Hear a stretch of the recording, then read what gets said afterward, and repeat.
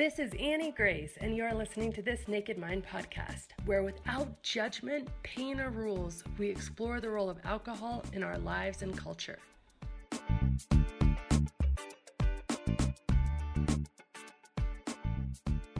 This episode is sponsored by the Live Alcohol Experiment, a 30-day science-based and compassion-led journey where you learn to develop a healthier relationship with alcohol without relying on willpower.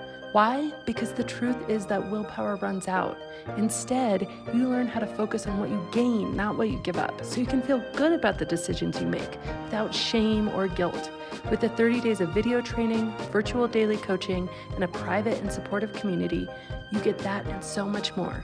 Join us today to get happier, healthier, and to take back your life. Your Live Alcohol Experiment starts on the 1st, so sign up at livealcoholexperiment.com. Hi, this is Annie Grace, and welcome to This Naked Mind podcast. And I am here with Steve. Hi, Steve. Hey, Annie. How are you?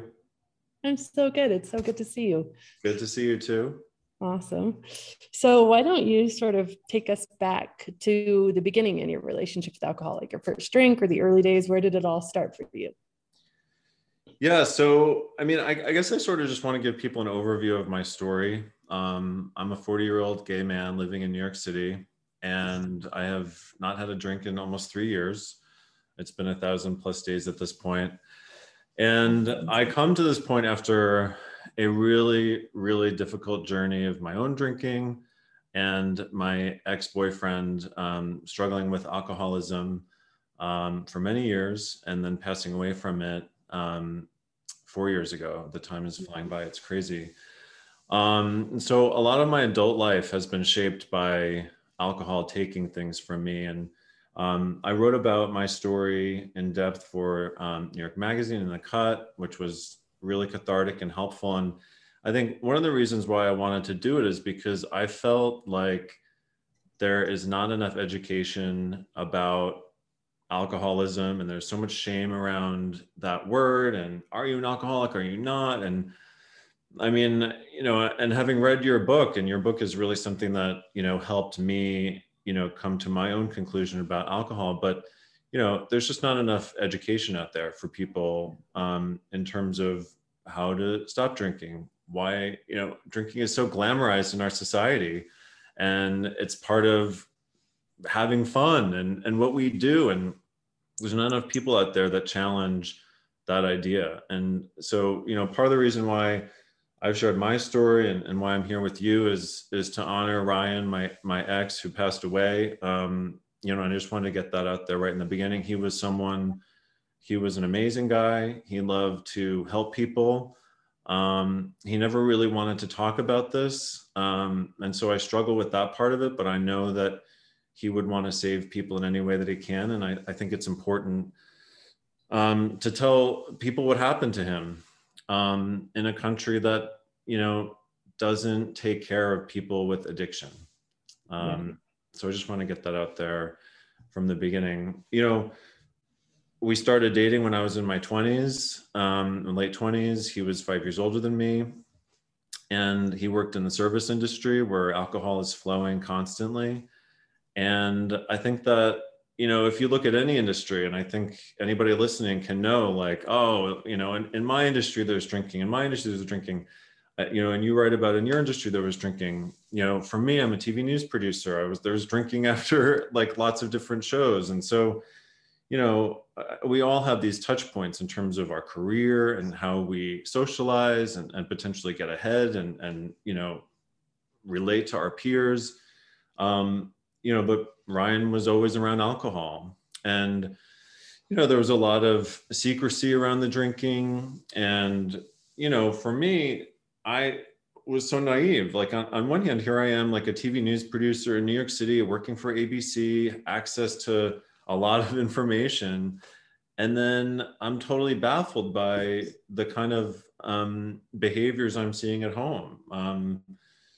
It would range from, him kind of being, now I know he was drunk, but at the time I was rationalizing like, oh, that was a weird behavior. Or why did he fall asleep at 7:30? And, finding bottles around the apartment and, it was really troubling, but they were isolated incidences, and friends would sort of help, but then be like, oh, everything's fine. And, you know, there gets to be so much under the rug over time that ultimately we did break up. And, about a year and a half went by. And I'll tell you, in that year and a half, he drank more and he drank more and he drank more. And it came to my attention, that I needed to intervene. We set up a meeting. And at that point, when I saw him, his eyes were yellow. And that was completely alarming and scary. And, you Google that, that's jaundice. That means liver failure. That means the body is polluted. He said that he was just sick. It was the flu. It was just more of the kind of, negotiating with the truth, which he often did.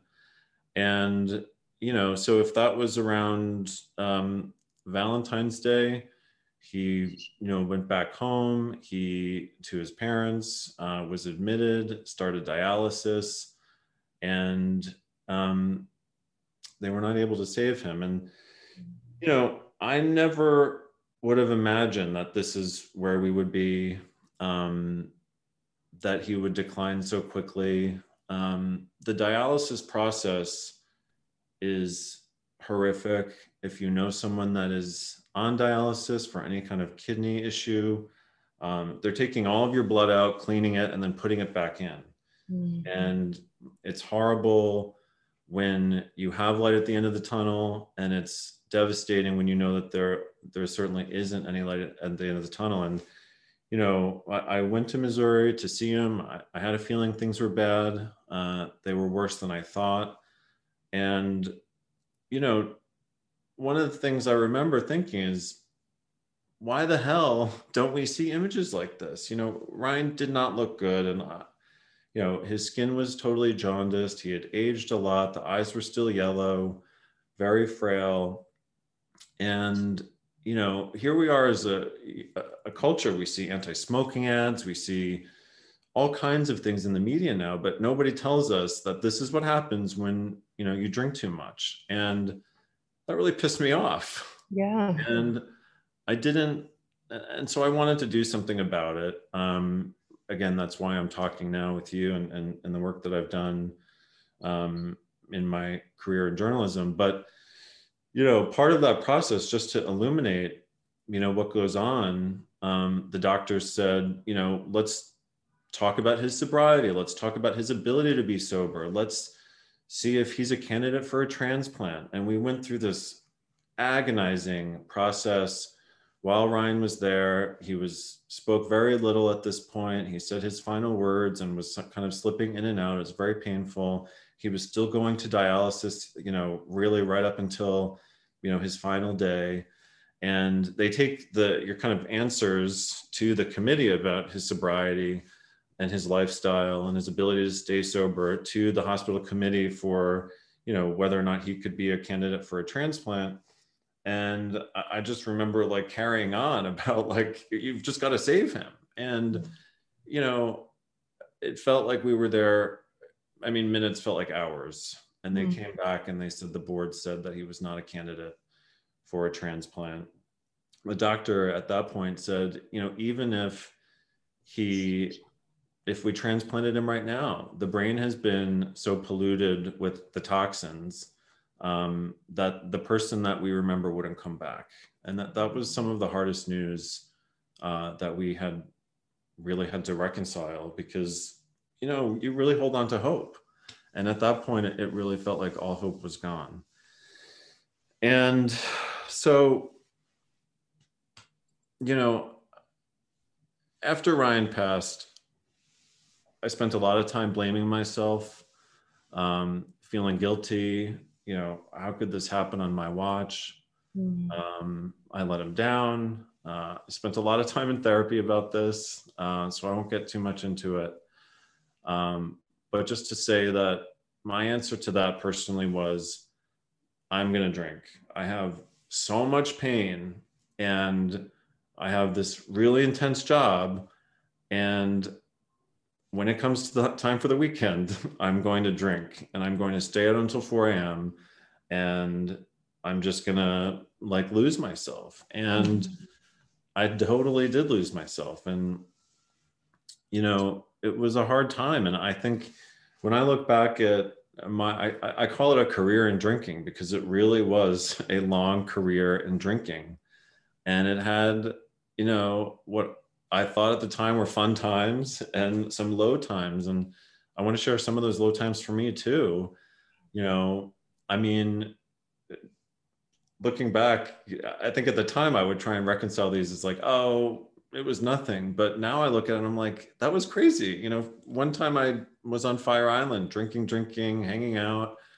I stayed up way past everybody else, drank alone by the pool, went to bed, and woke up with like the worst migraine, could barely make it back to New York City, had to go to my doctor first thing, was on a telemedicine call, you know, at like 2 a.m. with a doctor, was sent to the urgent care facility where I spent the entire day. It was like a Monday.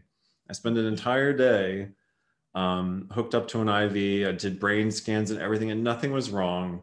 And I was fucking dehydrated Yeah. because I drank too much. And, you know, I haven't really talked about that because I was like, let me just like, oh, I was just sick. But it's like, that's a level of sickness that, you know, people say, like, are you an alcoholic or are you not? Like, I don't know, but I spent a day in an ER hooked up to an IV because I overdid it, you know? And I remember, you know, for me, like appearance is so important. And the nurse guy like bandaged me up and there was like blood in my arm coming through the bandage because he kind of did it quick. And I was like, well, I want to go to Jamba Juice or whatever the hell it was called. So I like went in the drawer and was like taping myself up. And I went to this like juice place on the corner. And I remember the guy looking at me. I must have looked like absolute shit. And he was like, you okay, man? Because I think I had like the hospital thing on. It looked like I broke loose from somewhere. And so I got my juice and I left. And I remember thinking, oh God, like this is a new low. And but I kept drinking. And, you know, at some point along the way, I got your book. And then this other major event happened in my life where I was at a workout class after a big bender of a weekend. And I couldn't catch my breath. I was like totally panicking. Like my heart was racing. Nothing I could do was changing, you know, my breath. And I ended up in an ambulance, in a driving through Central Park to the hospital, did all the tests, spent another day at the hospital, eventually calmed down. And one of the things the heart doctor said after looking at my blood that they took that day was that some of the enzymes in my liver were high, and you know, maybe that was from drinking, and you know, maybe a lot of things. But I was like, this is bad. I came home, I had those sticky heart monitor things all over my body. I was scared. Instead of leading the show that I was in charge of at the time, I was in the back of an ambulance riding through Central Park. And I thought, okay, I need to take a break. I had been thinking about changing my relationship with alcohol for a while. I had started reading your book. And, you know, there was just such a conflict in how I was feeling about my own life and where I wanted to be versus, you know, where I was. And where I was, you know, this cycle of shame, guilt, self-loathing, you know, have a few good days at work and then rinse and repeat. And so when people talk about moderation, it's hard to moderate when you're not used to moderating. You know, I came out of the closet at the end of college, and part of that process was like, let's go binge drink in New York City. And so that's what we did. And that's what we kept doing. And a lot of us didn't stop. And it was part of what the community was about. And I think, you know, that's what's scary to me too, is I think that there's a lot of, you know, drug use and abuse, alcohol use disorder that's really not being talked about in the LGBTQ community. And so when Ryan passed away and with my story, you know, I think it's important to just talk more about, you know, what's going on with people. There's a lot of depression and mental illness, and I'm glad to see that's in the news more. But I think one of the things we're not talking about is substance abuse. We're talking about it on the back end. We saw a couple of weeks ago, the New York Times coming out, and a lot of people reporting this, but more people, there was a spike in deaths during the pandemic. People younger than 65. We knew people were drinking more during the pandemic, and now we know the numbers, and it's awful. And so when I think about all of the people that were probably on dialysis in 2020 and 2021, and even right now, their stories are not being told. And I think, one of the things that I hope to see change is that media starts to tell these stories more the way that you're doing. We've never really seen a dialysis patient with alcohol use disorder on a show like Good Morning America, or sharing their story on the evening news. Why? I think that's where we need to get to. Why do you think it is, Steve? I mean, you kind of have an insider track, and I'd love to hear. Yeah, I think the same reasons why people don't want to talk about their own drinking, right? They feel shame. They don't want to change. I hear a lot from people, a lot of my friendships are kind of based on alcohol. And if I give it up, I'm going to lose my friends. I'm going to lose my place in society and culture.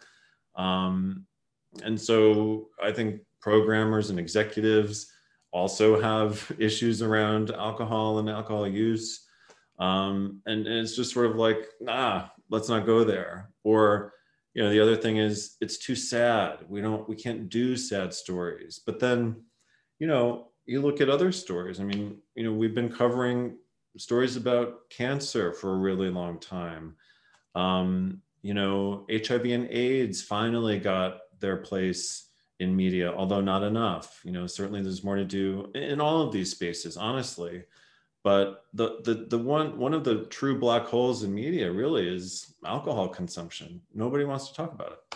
Yeah, absolutely. Do you think, and this is kind of a loaded question, I guess, but so don't have to answer, or maybe you don't know, but alcohol is historically one of the largest advertisers on television in America. Occasionally, cars outpace alcohol in spending, but most of the year, and that's usually around the holidays when they have, all the car sales. But most of the year, alcohol is the top dog in terms of media spending, specifically on television.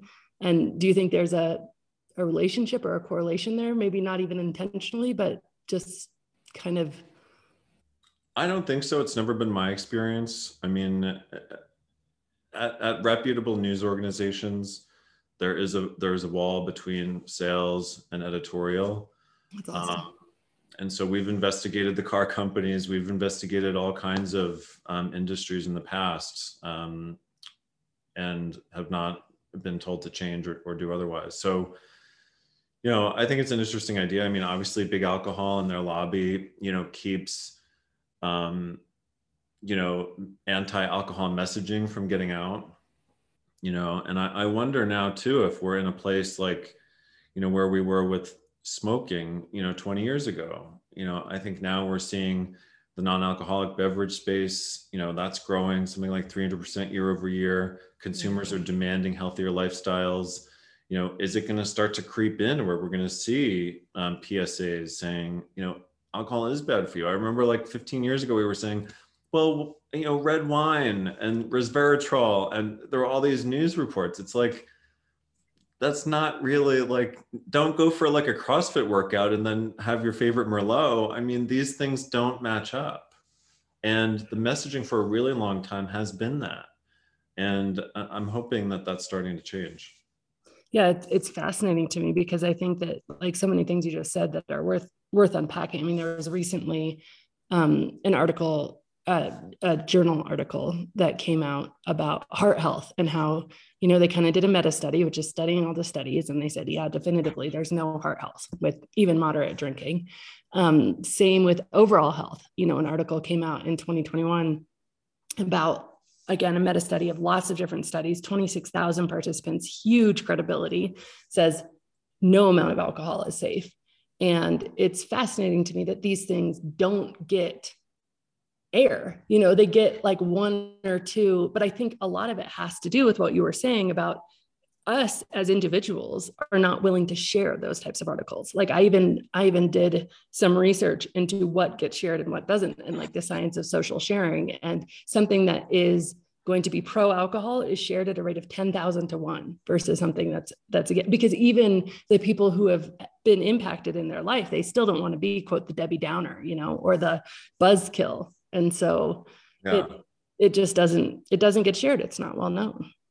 Well, and I'll tell you, I shared that New York Times reporting about the 2020 alcohol deaths on my Facebook, which has become a little bit more inactive. I'm not super active on that platform. I thought maybe, oh, I'm going to write something and share it. And no one saw it. I think it got 1 like after 12 hours. And you know, I don't know if that's an algorithm and if it has something to do with my account or what Facebook is doing, but it went nowhere. Not even my mom didn't even see it. So, you know, yeah, I think the messaging is not coming to the surface enough at all.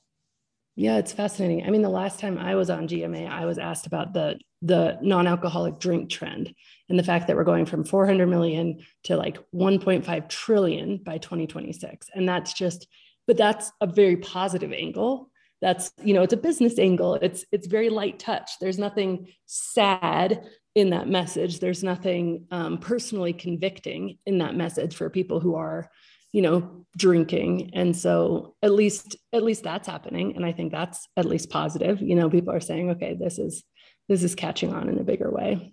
Yeah. I think one of the things that you said to me recently when we were talking is, you know, a part of living naked and this naked mind is about creating a life that you don't want to escape from. And I think that's something that, you know, people can really wrap their heads around. You know, for me, you know, I had this sort of North Star of what I wanted my life to be.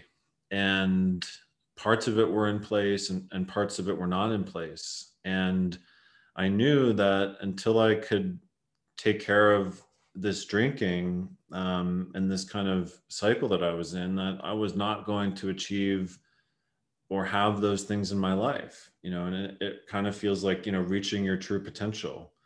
And you know, alcohol is a depressive and, you know, the cycle of it is, and one of the things you say in the book, I reread this morning, it's like you drink now, however much you drink now, you drank more than you did 5 years ago.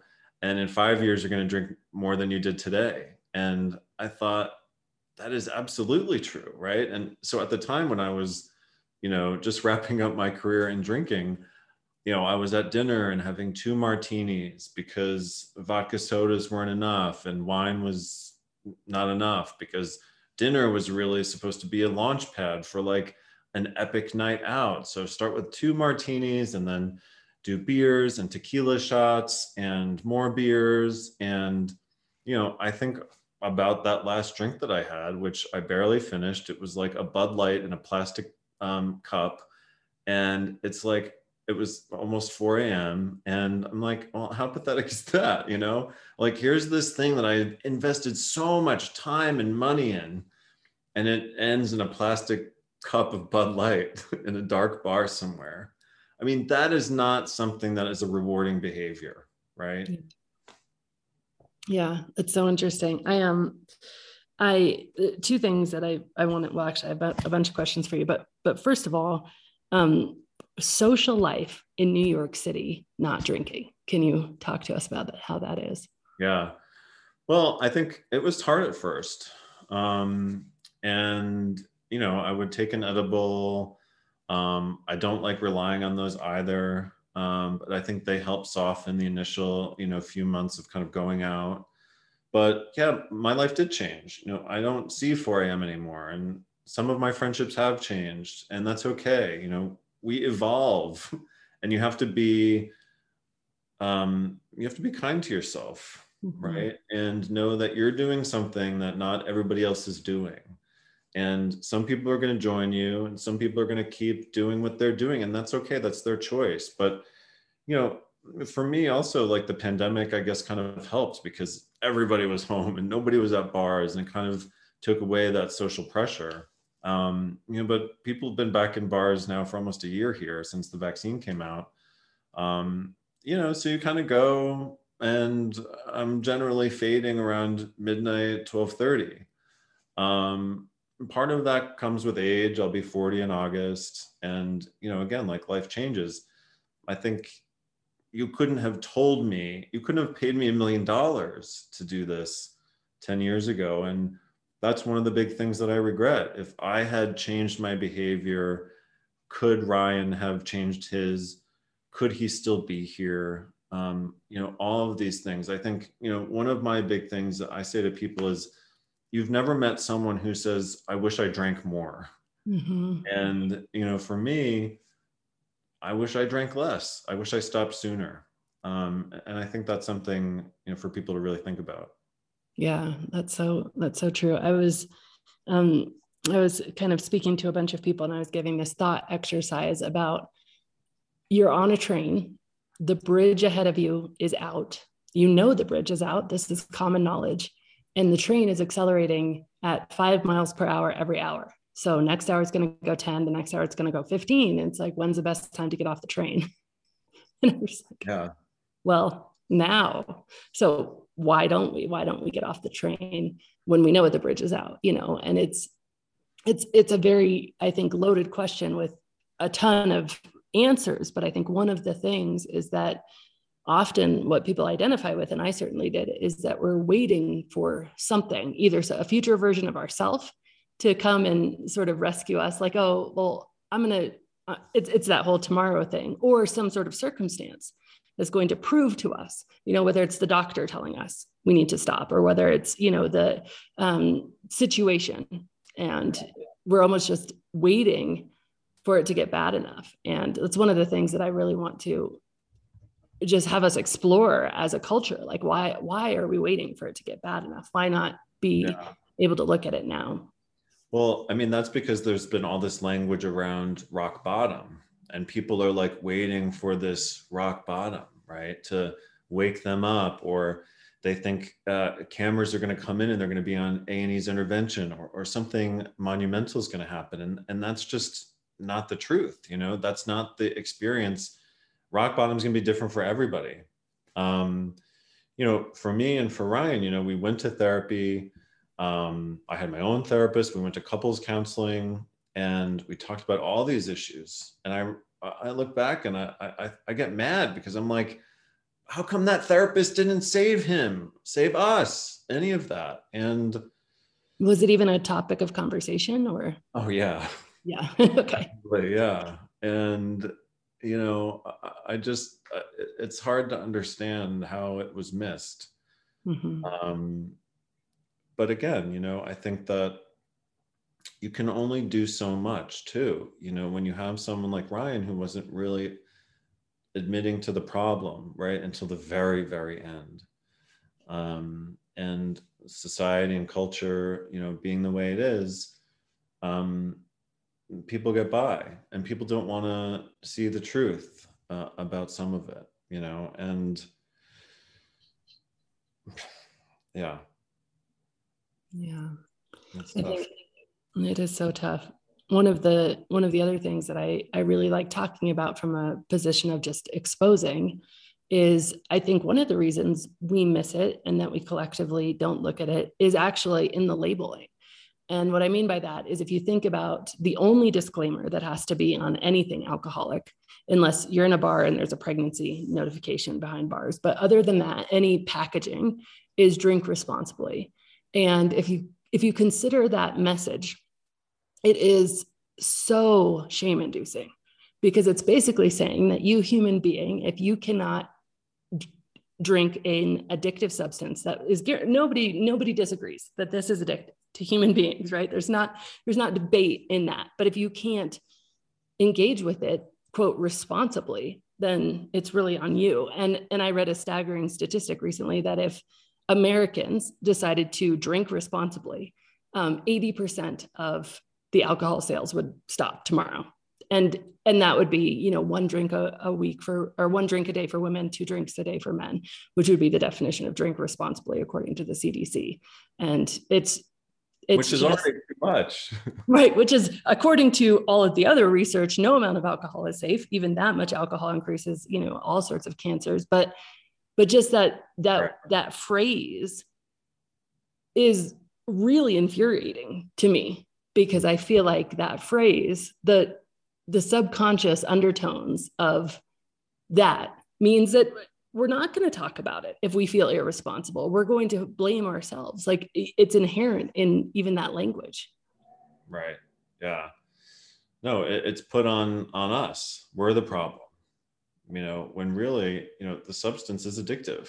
And like you said, we drink more now than we did before, and we will in the future. And, I'm hoping that messaging changes. I think it's going to take a lot to do it.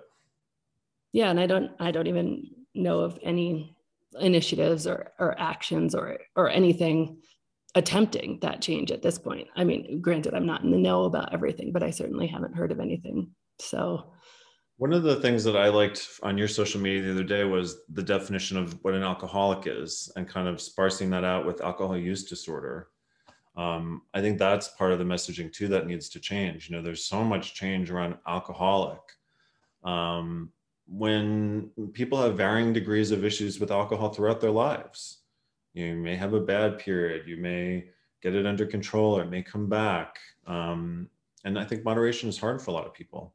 And it doesn't define you. None of those. Well, that's one of the things that I find incredibly frustrating in this whole dialogue, is that we've taken, somebody who's struggling with drinking, we've taken their entire worthiness as a human being and shrunk it down to did they drink or did they not drink, right?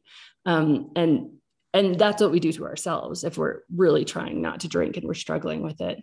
And I think, that difference between the word alcoholic, which, by the way, there's no heroinaholic or cigarette-aholic or, those things, because we clearly know nicotine is addicted. Heroin is addictive.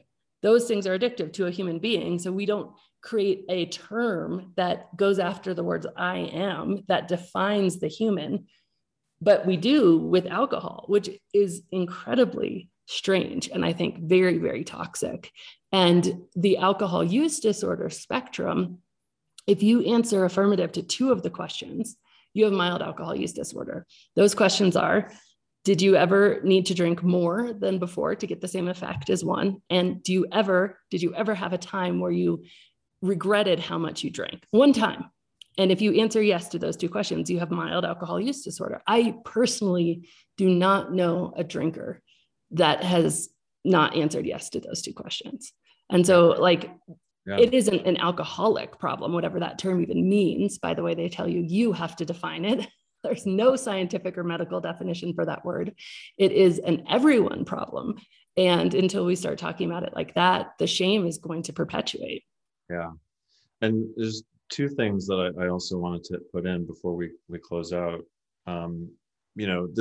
Talking about all this reminds me of, once I went to my own doctor and I said, my boyfriend, when he drinks, he becomes erratic. It's like it's like a sudden personality shift, falling and all these things. And I said, is it like biological? Is there can he not process alcohol?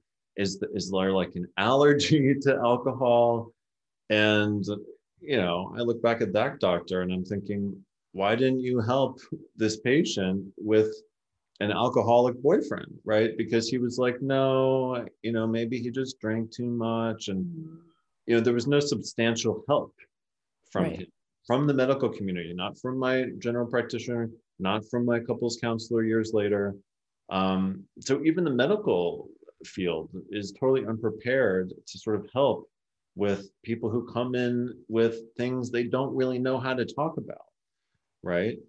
And it's really hard. I think one of the things, for me that helped, make stop drinking easier, a big part of my story is the relationship that I'm in now with my boyfriend, Craig.